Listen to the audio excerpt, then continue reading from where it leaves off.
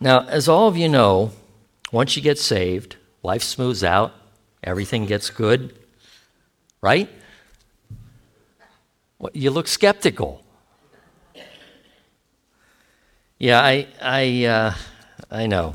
It's kind of like having a big old target put on your back, right? You know why that happens? When you're not saved, Satan doesn't care about you. When you get saved, it ticks him off. So things start to happen, and it doesn't always, it takes some getting used to, I guess is the best way to put it. Within the first year of my wife and I getting saved, because we both got saved in a couple of weeks of each other, she got saved first, of course, because the ladies get it faster than the guys do. I'm sorry, guys, it's just true. We really struggled that first year. I mean, our addictions took off. Our marriage started to go downhill. But, God was faithful through all that, brought us through it. Last Tuesday, we celebrated 37 years of marriage. Her dad gave it 6 months. So I feel real good about that, right? Now, I got a question for all of you, and I'm not asking for a show of hands because it's kind of a personal, difficult question. How many of you are saved but struggling? It's interesting. I've been saved for 25 years or so? Some of you have been saved a long time. Some of you have been Christians since childhood. But most of us, and I think I can say most of us, seem to struggle with it. God brings something to your attention that you thought was dead years ago. Or he brings something to your attention that he wants you to get rid of, and you don't want to really get rid of it. Remember Pastor's story about his music and how difficult that was for him to get rid of his music when God told him to get rid of it? And you can have things that rise up and start to torment you, and you thought you were done with them. So you start to question yourself, am I really saved? Do these things happen to people that get saved? Is God really for me? Am I walking through this alone? Now, I know some of you don't deal with it, but I think there's a large group of us that does. Now, I've got some good news for all of you, though. You're among good company. And if you're reading your Bible, many of the people you read about struggle with the same thing. How about this guy? Matthew 26, 33 to 35. Peter declared, you remember Peter? Even if everyone else deserts you, I will never desert you. Jesus replied, I tell you the truth, Peter, this very night before the rooster crows, you will deny me 3 times.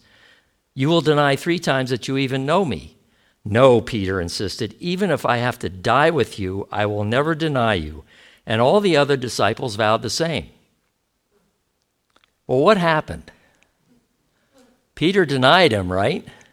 And everybody else ran away. Everybody picks on Peter, and I think they forget about that. All the other disciples ran away.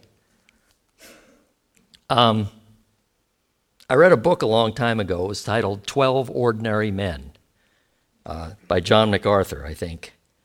And the chapter on Peter was titled Peter the Apostle with the Foot-Shaped Mouth, because Peter always seemed to have his feet in his mouth, or at least one of them. Now, here's a guy that was loud and proud, right? Not long after Christ was crucified, what happened to him?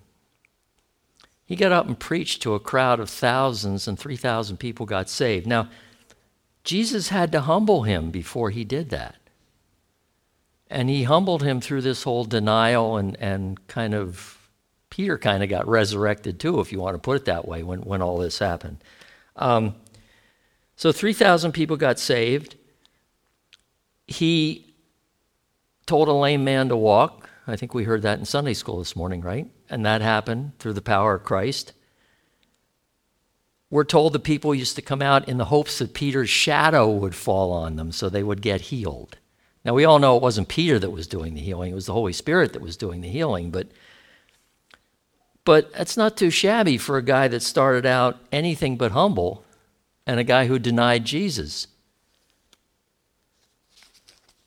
if we go on, if we look in the Old Testament, what about King David? He was one of the most highly revered and important characters in the Bible. Through David's line, we get Jesus. God even used him to lead his people during a difficult time. But even after a man after God's own heart, what was up with David? He had a history of what? Making mistakes, right? He screwed up a lot, to use the vernacular. He broke, and I don't know if any of you thought about this or not, he broke half of the 10 Commandments. He murdered. 2 Samuel 11:17 says, and when the enemy soldiers came out of the city to fight, Uriah the Hittite was killed along with several other Israelite soldiers. He lied. 2 Samuel 11:7 and 8 says, when Uriah arrived, David asked him how Joab and the army were getting along and how the war was progressing. Then he told Uriah, go on home and relax. David even sent a gift to Uriah after he had left the palace. He committed adultery. In 2 Samuel 11:4 it says, then David sent messengers to get her, and when she came to the palace, he slept with her. This was Uriah's wife. She had just completed the purification rites after having her menstrual period. Then she returned home. He coveted a neighbor's wife, 2 Samuel 11:2 and 3. Late one afternoon, after his midday rest, that's a nap to you guys, after his nap, David got out of bed and was walking on the roof of the palace. As he looked out over the city, he noticed a woman of unusual beauty taking a bath. He sent someone to find out who she was, and he was told, she is Bathsheba, the daughter of Eliam and the wife of Uriah the Hittite. And he even stole another man's wife. 2 Samuel 12:9. Why then have you despised the word of the Lord and done this horrible deed? For you have murdered Uriah the Hittite with the sword of the Ammonites and stolen his wife. So what did David do after all that? He turned to God, right? He repented. I believe the line is, God, only you and only you alone have I sinned, against you and only you alone I have sinned. And he asked for forgiveness. Now, God forgave him. There were consequences, right? He lost his son, and he had some other problems in life. But God forgave him, and God used him, because without David, we wouldn't have Jesus, would we? Jeremiah 23, verses 5 and 6 says, for the time is coming, says the Lord, when I will raise up a righteous descendant from King David's line. He will be a king who rules with wisdom. He will do what is just and right throughout the land. And this will be his name. The Lord is our righteousness. In that day, Judah will be saved, and Israel will live in safety. So all these Old Testament people had a problem, and yet God used them. I'm sure they questioned their faith. I'm sure there were times when they didn't think that God was anywhere near them. Sometimes circumstances causes you to doubt your faith like that, right? I mean, how many of you have been through things and really asked yourself the question, where is God?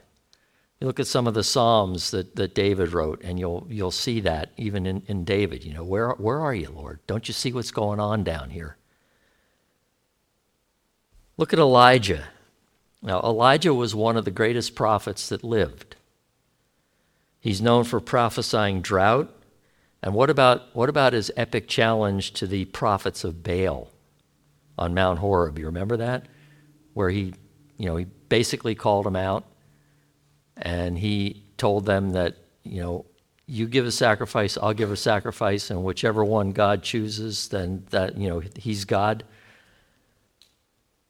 And God ended up sending fire down and devouring Elijah's sacrifice.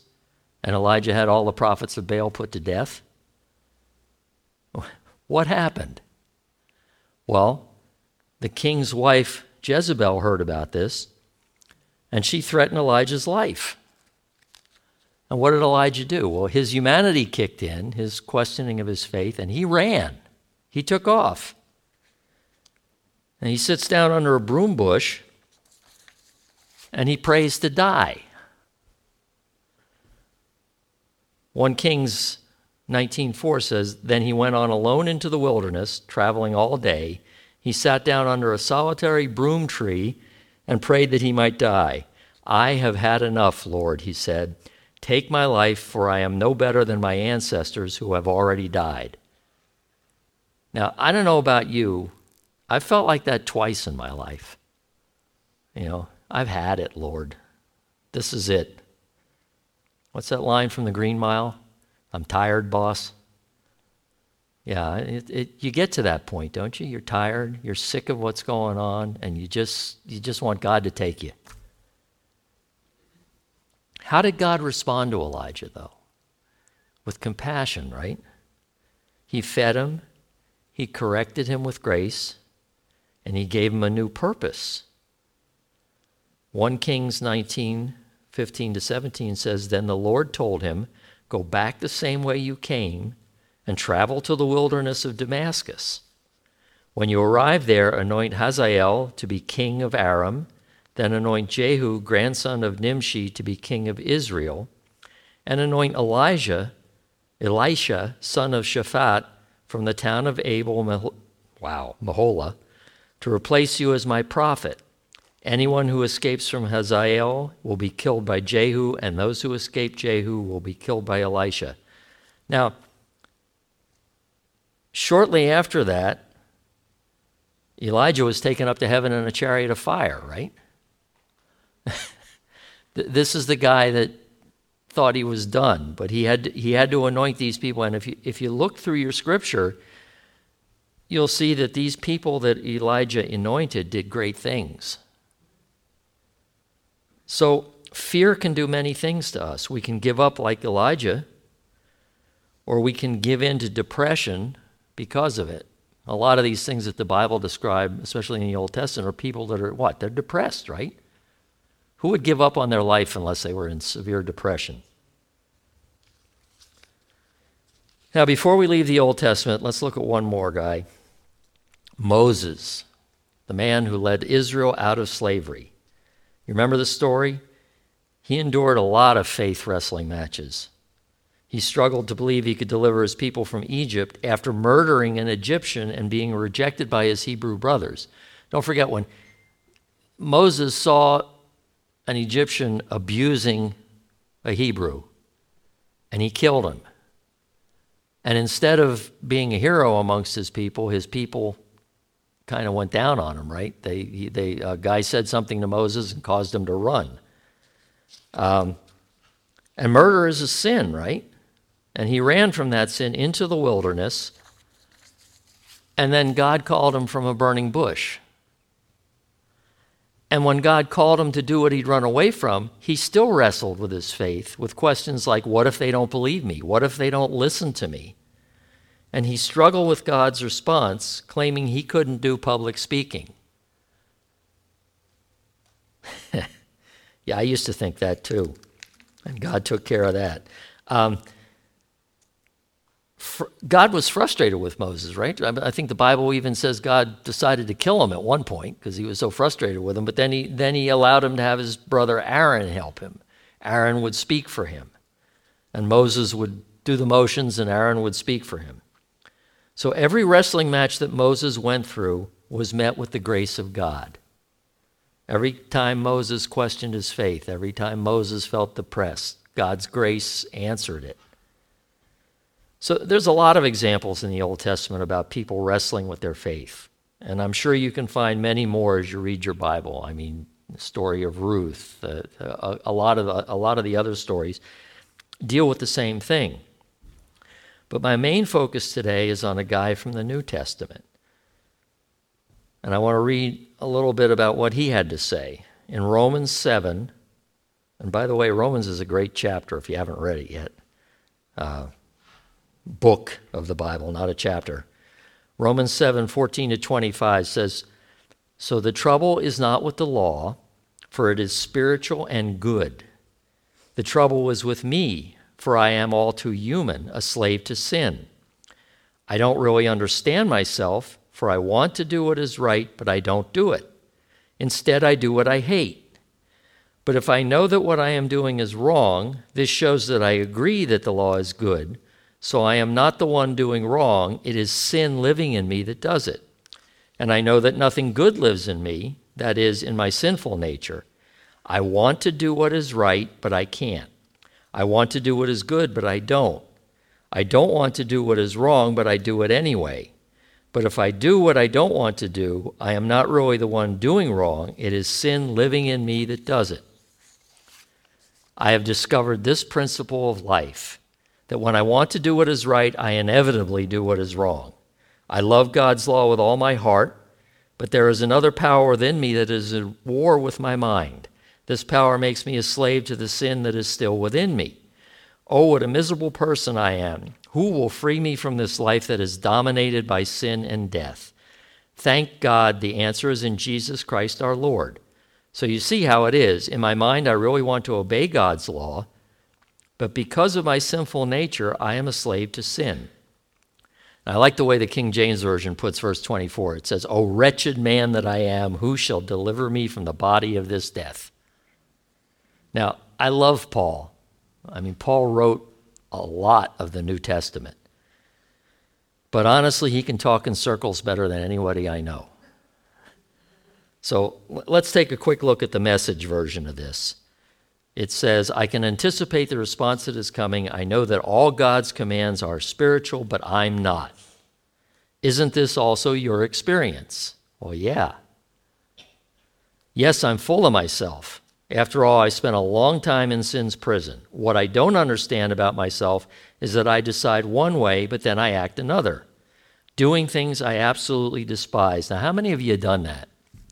You know something's wrong, you don't want to do it, and you do it anyway. So if I can't be trusted to figure out what is best for myself and then do it, it becomes obvious that God's command is necessary. But I need something more. For if I know the law but still can't keep it, and if the power of sin within me keeps sabotaging my best intentions, I obviously need help. I realize that I don't have what it takes. I can will it, but I can't do it. I decide to do good, but I don't really do it. I decide not to do bad, but I do it anyway. My decisions, such as they are, don't result in actions. Something has gone wrong deep within me and gets the better of me every time. Does that sound familiar to anybody? It happens so regularly that it's predictable. The moment I decide to do good, sin is there to trip me up. I truly delight in God's commands, but it's pretty obvious that not all of me joins in that delight. Parts of me covertly rebel, and just when I least expect it, they take charge. I've tried everything and nothing helps. I'm at the end of my rope. Is there no one who can do anything for me? Isn't that the real question? The answer, thank God, is that Jesus Christ can and does. He acted to set things right in this life of contradictions, where I want to serve God with all my heart and mind, but am pulled by the influence of sin to do something totally different. How many of you can relate to that? To me, that's kind of the story of the Christian's life. You want to do good, but it's a struggle to do good. You want to obey God, but it's a struggle to obey God because there's something in you that keeps rebelling. And I think the Message makes what Paul's saying a little easier to understand. But what I think is important in my message today is that here's Paul, probably the greatest apostle and biblical writer of all time, who loved Christ and was obviously loved by him, struggling with the same things that you and I struggle with today. The exact same things. Now, one of my favorite Paul sayings, or Paulisms, if you will, is in Romans 8:1. It says, "So now there is no condemnation for those who belong to Christ Jesus." I think we need to keep that in mind as we go through this sermon today and as we go through life. Condemnation doesn't come from Christ. Condemnation comes from Satan. And even though we have all this struggle going on in us, we shouldn't condemn ourselves for that, because that's not what Christ wants of us. So, have I proven to you that if you're struggling, you're in good company? Yeah? Good. We're just getting started. Yeah. And we better stretch it out because it's only 20 after. So what's the struggle with? Is it with the law of Moses? No. It's not with Jesus' commandments, right? Love one another and all those things. Well, what's it with? It's with sin, right? Let's go back to what Paul was telling us in Romans 7 and look at it in a little bit more detail. What's the struggle? Of right and wrong, of good and bad, of telling the truth or telling a lie, of helping or hurting someone, of healing or hindering, of being a blessing or being a curse, of yielding to temptation, of saying no when your mind and body says, oh yeah. Have you ever been there? Of being strong when you feel weak, the struggle of pressing on when you feel like giving up, of giving into temptation when you know that the consequences could lead to death. These are the struggles of life, right? The struggle with sin. And it's sin. There's no need to sugarcoat it. There's no need to find a cool Greek word to express it. That's what the struggle is. And what I find is it's usually that secret sin, right? We all have one. We all have things that we try to hide. What I like to call the take to the grave type of sin. You don't tell and I won't tell. The just think of me as a page in your diary type of sin. Remember diaries? I don't know if anyone keeps them anymore or not. It's the reason they have a lock on them, so that your little brother can pick the lock and read your diary, right? Who giggled? Who knows about that? Yeah, okay. Now, if you don't believe me, look at the scripture in verse 14 of Romans 7. It says, so the trouble is not with the law, for it is spiritual and good. The trouble is with me, for I am all too human, a slave to sin. So if you're puzzled, as I am sometimes, here you go. Paul here was describing the conflict that he as a Christian was having with indwelling sin and its continuing efforts to control his daily life. Now, I think that happens to all of us, right? There's sin tries to control us. And I think it's a lifelong battle. I think it gets easier as you get older, but I think it's a lifelong battle that happens. I don't care if you've been saved for 50 years or if you were saved yesterday. You will struggle with sin. That's the nature of being human. One of the things Jesus did for us on the cross was to provide a way out of that through grace. Grace allows us to be victorious over sin on a daily basis. And I can't emphasize that enough, on a daily basis. You've got to struggle with it every day, and you've got to, through grace, be victorious over it. That's what's so important about grace. Jesus, I messed up again. Please forgive me and help me to be victorious over this sin. Done. Easy, right? Well, no, it's not. Because we're stubborn, we're capricious. There's little difference between us and the Israelites that were wandering around in the desert, right? I often think of myself as a good Israelite. I have a thick head. I don't want to do the things that I'm supposed to do. So it's not easy, but it can be done with time and by not giving up. One of the things that you'll see in all these people in the Bible was most of them didn't give up, and even when they said they were going to give up, God provided them with the strength that they needed to get through it, like Elijah, like many others. Now, what does that for us? It's the grace of God, right? But how does that operate? And I'm going to go off on a little tangent because it's one of my pet peeves. And I'm going to apologize in advance to everybody that's watching this on the internet. One of the outgrowths of the pandemic was a tremendous increase in the internet church. And while it was a good thing, there's something not so good about it. Anybody want to guess what it was? People didn't come back. Well, that's pretty good. Hebrews 10:25. And let us not neglect our meeting together, as some people do, but encourage one another, especially now that the day of his return is drawing near. Now, I'm not putting internet services down. It's a great way for people who can't get to church to hear a sermon, hear a worship service. But what does it do for that hidden sin that we're talking about? I think it's too easy to keep it hidden when you're at home in your jammies with your fuzzy bunny slippers on, watching a service. If you're here with fellow Christians, it becomes easier to let it out, to ask for prayer, to talk to someone who's been through it. I think that's the most important thing, to talk to someone who's been through it. Because no matter what your problem is here, you're going to find at least one person in this body that has been through that and is willing to talk about it. And boy, that's so important to Christians and to being saved and to fighting sin. Proverbs 27:7 says, "As iron sharpens iron, so a friend sharpens a friend." And Proverbs 27:9 says, "The heartfelt counsel of a friend is as sweet as perfume and incense."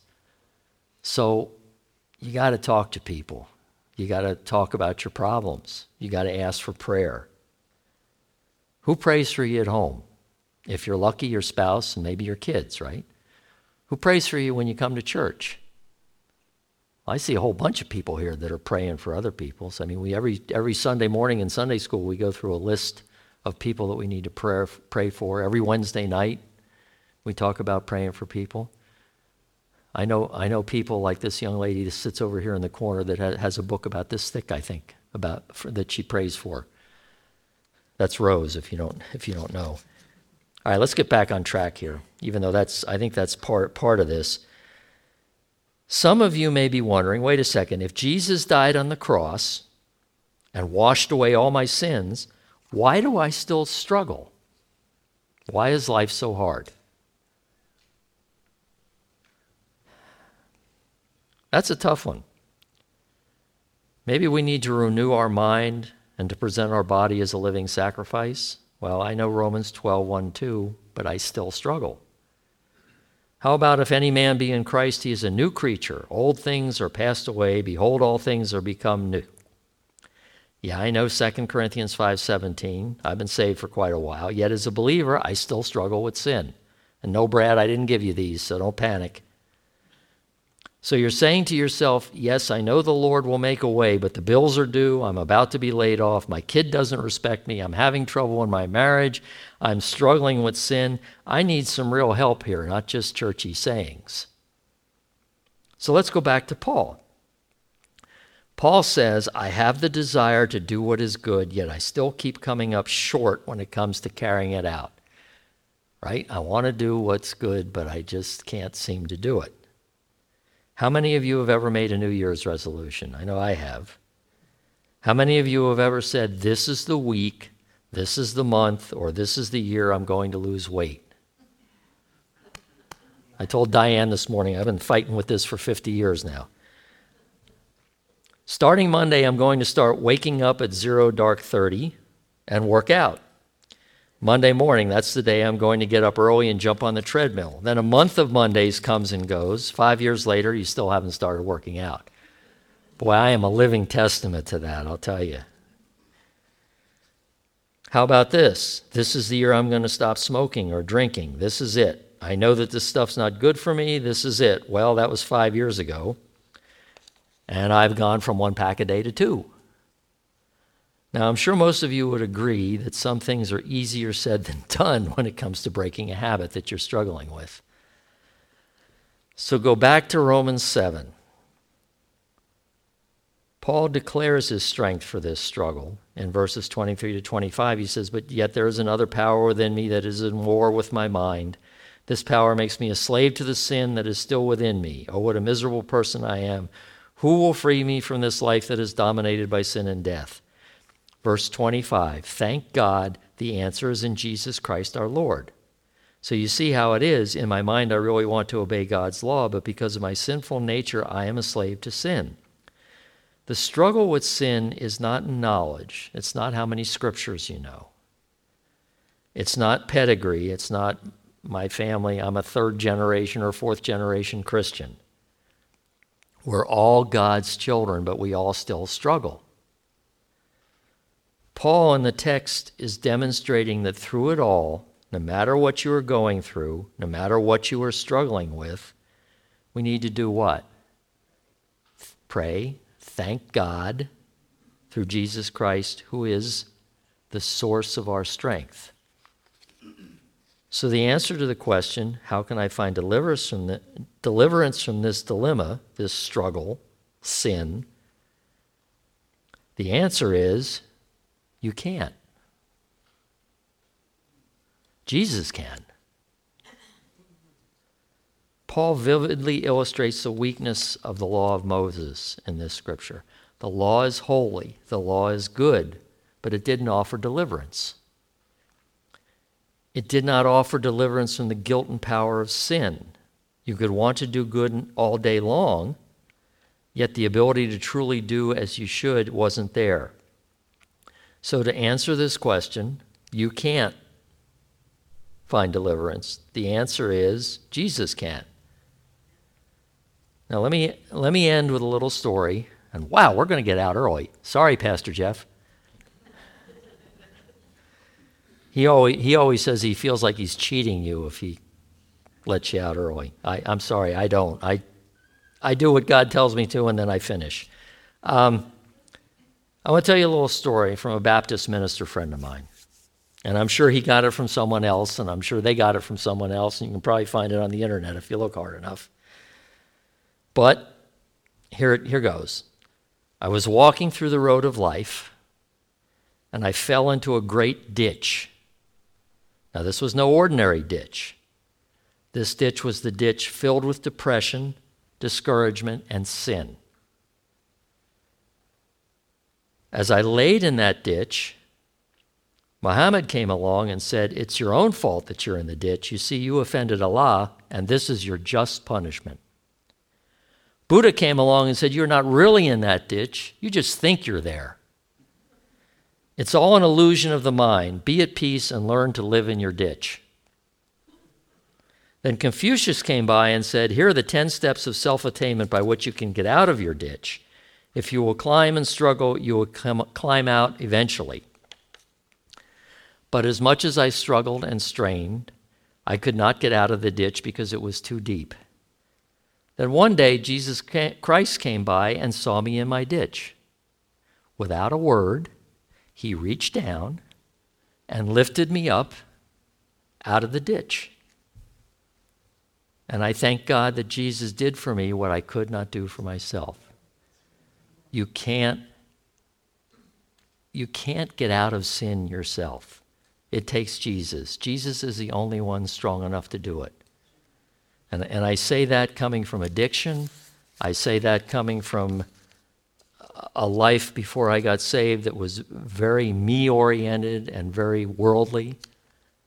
Jesus is the only one that can get you out. You're not strong enough to do it yourself. The harder you try to do it yourself, the more you're going to sink into the ditch. So who's the answer? Okay, that's a little better. It's time to stop trying to make it on your own and time to start trusting Jesus. It's time to stop trying and time to start thanking Jesus for what he has already done for us. So where's the strength come from? Well, Romans 7:25 says, "I thank God through Jesus Christ our Lord." And Paul again in Ephesians 5 verse 20 says, "And give thanks for everything to God the Father in the name of our Lord Jesus Christ." Wrecked your car? Give thanks to God. You're still alive, yeah. Lose your job? Give thanks to God. Because maybe he's got something else for you. That was so hard for me to learn. It took an old Baptist minister who, believe it or not, was preaching in my Pentecostal church. That's a whole nother sermon. Because his main thing was two things. It's a heart problem and praise God for everything. And boy, he was a perfect example of that. So Paul's saying, I thank God, the source, through Jesus Christ, the channel of deliverance, for doing for me what I could not do for myself. And making it personal, I thank God through Jesus Christ. Although I'm struggling with sin and with self, Jesus still loves me. Although I'm struggling to get it right, although I do some things that I shouldn't and don't do some things that I should, I thank God through Jesus Christ that he still loves me. You know, we're all here for a reason. We've all been through the things that we've been through for a reason. Many of you here, and you probably don't even know it, have helped me tremendously. I'm sure you'll help others. And that's the whole deal with this thing. Jesus saved us. Yeah, okay, we're going to go to heaven, we're saved and all that kind of stuff. But Jesus saved us so we could do what? Introduce him to other people, right? So that the Holy Spirit can work in them and draw them in and they'll get saved. So that they can turn around and minister to other people. And, you know, that's how 3,000 people got saved when Peter preached. That's how thousands more got saved. That's why when the church is persecuted, all of a sudden it starts to grow. That's why you'll find a lot of authoritarian dictatorships don't persecute the church anymore, because they've learned that when you persecute the church, it grows. And sooner or later, it outgrows you. So that's pretty much it this morning, and it's only 25 of, so I don't know. I don't have a song and dance routine prepared. And Pastor would probably throw me out of the church if I did that, but that's all I have this morning. So let's pray, and then I'm just going to let you go. Father, your word is just awesome, Lord. So many times we look at it and we just don't understand it, and then we read it again, and then we read it again, and then all of a sudden something speaks to us out of it. And that's your Spirit, Lord, and we thank you for that. Father, let us be the little Christ, the Christians that you want us to be, Lord. Let us go out into the world and share with people. Let us share that no matter how much we struggle, no matter how much we don't do the right thing, that you still love us and you will help us. You'll guide us. You'll give us the strength that we need to overcome sin, to be victorious. Lord, we thank you for that daily struggle. We thank you that each day we can come to the end of it and thank you for anything that's happened to us that day, and that we can move on to the next day, Lord. Lord, as we leave, I ask that you bless everybody. I ask that you bless your word and let it speak to us during the week. I ask that you just bless each and every person that's here as they go through their week, Lord, and that they can return next week and praise you again. So, Lord, in Jesus' name, we thank you. And everybody said, amen. Thank you. And pray for me, because I got to preach again next week, and God has not given me a subject yet. So I know he will. Brad's hoping that he does it before midnight Saturday night. Have a good week.